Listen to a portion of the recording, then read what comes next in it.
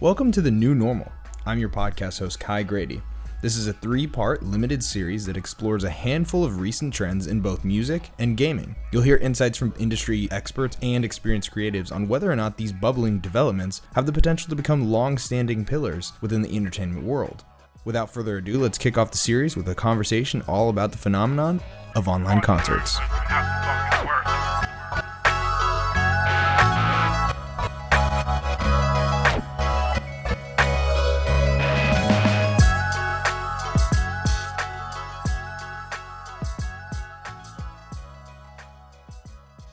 The COVID-19 pandemic severely disrupted concert going in 2020.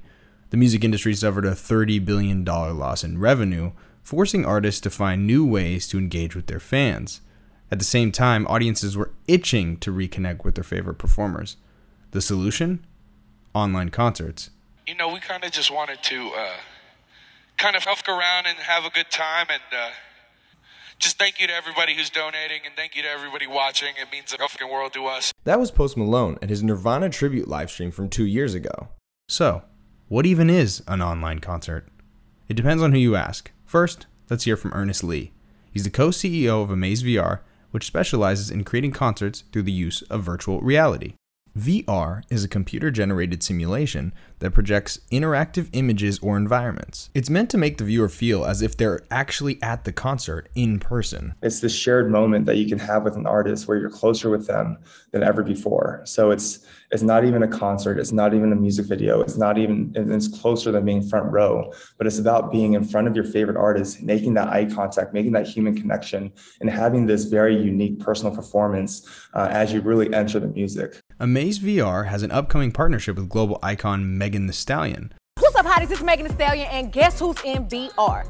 They told me to tell y'all that it was sleep, but I'm gonna just tell y'all it's some real hot girl-ish, and if y'all ain't coming, y'all bumming. Their collaboration is evidence of VR's growing popularity. I think right now the music industry is at a very interesting time because we're exploring each and every possibility. With the pandemic, it accelerated the fact that, hey, there needs to be adoption of new technology. It's time for the industry to be embracing new ways for artists to reach their fans. And we've seen that with live streaming, we've seen that with virtual concerts, with in-game concerts. There could be a space for all of that.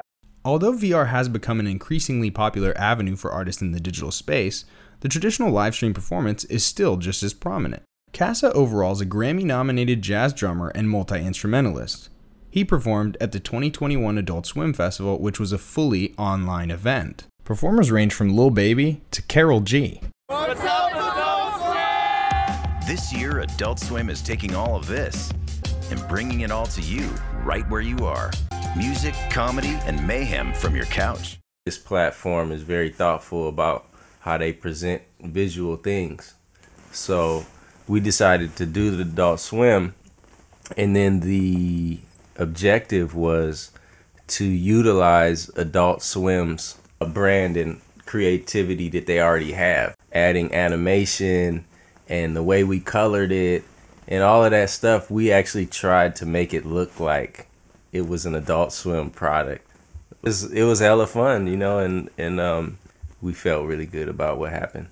But who's on the playlist? What's a fallen man on the A-list? He thought it was painless. What's a jazz cat that would rather be famous? What's the meaning of life? What's the meaning of algorithms if the rhythm is out of rhythm? I could give them that power pivot. I was living without a gimmick. Now they want it, I gotta give it. They was living on superstition, new religion. I'm super Christian, 20 million, my crucifixion. The uber-talented multi-instrumentalist thinks that we're just scratching the surface in terms of online creativity for artists. It's cool to think about it just as a empty container, that's very much open to interpretation and like available to be utilized if you're the type of artist that can take something and flip it. I think that on the one hand, the live stream, it's a little bit more than a music video because it is about like actually seeing music being made in action. The evidence definitely supports this theory. In the summer of 2021, superstar K-pop group BTS brought in more than $71 million in ticket sales and merch. The group had more than 1.3 million live viewers, and that set a new world record for live stream attendance and paid engagement. But Kassa Overall thinks the live stream model has become oversaturated. He looks forward to taking what he's learned from performing online and using it within his live shows. I'm more excited for taking that little bit of technology and feeding it back into the tried and true forms that we've already had. So whether that's music videos or whether that's live performances, my whole excitement about art and music is like, how can we reframe this stuff, or how can we collage these somewhat static concepts? The problem with live streams is that we just haven't figured out a way to translate that, the actual vibrational energy of being in the room. Now, the shift from in-person to online is not always a seamless one, and there are obstacles to consider. John Petrocelli is CEO and founder of Bulldog Digital Media, one of the most experienced live stream studios in the world. Bulldog brought in more than 61 million views over the course of 2020. Here he is pointing out some of the challenges to think about when hosting these types of concerts. If you want to do something like, Dua Lipa did in the pandemic and spent all kinds of, money and got Elton John to join her and so on and so forth, 99.9% of artists probably aren't going to go to that level of financing to pull that off. So I think money is always a challenge. The rights and the clearances is still this super ambiguous, challenge. Even we do shows with electronic artists, if they're doing sampling some recorded music, it triggers all kinds of, bells and whistles and challenges. And understandably, I'm not saying that the writers of the music and the publishers shouldn't get compensated, but there's no system that clearly defines this. Both Petrocelli and Ernest Lee see the future of online concerts shifting toward a hybrid approach that allows fans to experience live music in the comfort of their homes or in in-person venues with high-tech streaming equipment. But strangely enough, I think the pandemic has helped eradicate some of those cost barriers, right? Because as I said, now a lot of the venues have installed, streaming technology gear, camera, et cetera. So normally if you showed up to do your show, it might cost $20,000, $40,000, $50,000 to stream it. But now those costs are embedded into the venues, and the gear and the equipment is there. You can take it to them through location-based entertainment. Theaters are very familiar for fans. It's very easy to just go online and buy a ticket, show up with friends. You don't have to know anything about VR or technology. You're just basically on for the ride.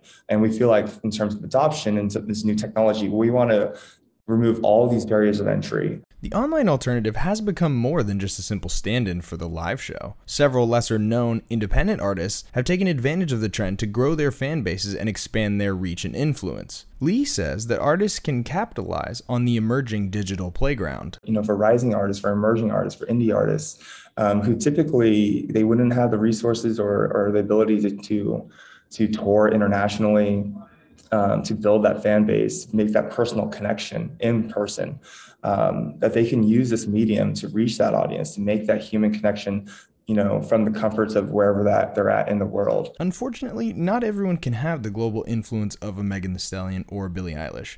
In fact, most people won't ever reach that level of superstardom. But that being said, local musicians are still an integral part of the music ecosystem. Petrocelli underscored the importance of the average, everyday artist. I also learned that every dollar, spent at a live music venue generates $12 into that local economy, with parking and, other businesses around it. So that's an important part of this universe that I think needs to be, nurtured, supported, and upheld. And it needs to be in place, or we're going to be looking at a challenge with our music consumption, music discovery, and music in general. Petrocelli says that with this increasing emphasis on a metaverse, it's only a matter of time before this type of interactive entertainment becomes widely accepted. Technologies and those innovations start to take hold, and but also get widely adopted by consumers globally. I think it's going to fundamentally change the opportunities around music and live music and digital music in and of themselves. I think this industry is going to continue to flourish and to grow. And then we've also seen more offerings on the social platforms as well. And then, the idea of this NFT, metaverse, Web 3.0 world, quickly emerging. I think we'll see more technology, more innovation, and ultimately more dollars and ultimately more content. Lee explains that at the end of the day, the online experience is really just another way for people to connect through music. Music is such a human experience, and it's all about making this human connection. And if you could bring people closer to an artist and actually be able to feel the story that they're telling and find commonality there, that it really transcends any other music experience as possible. Although in-person concerts and large-scale festivals have begun to return in 2022, there's just no denying the ever-increasing digital world and its proven success for rising and established artists alike. Earlier this year, global superstar The Weeknd partnered with Amazon Prime Video to broadcast an exclusive online rendition of his most recent album, Dawn FM. The same month, the Encore Studio app launched with $9 million in funding. Grammy-winning artist Kid Cudi serves as co-founder and chief creative officer for the new app, which revolves around online performances and augmented reality. It's clear that online concerts are here to stay.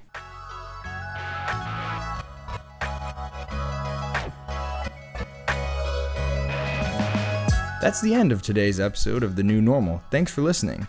Come back next week for the second episode, where I'll be talking about Netflix's significant entrance into gaming.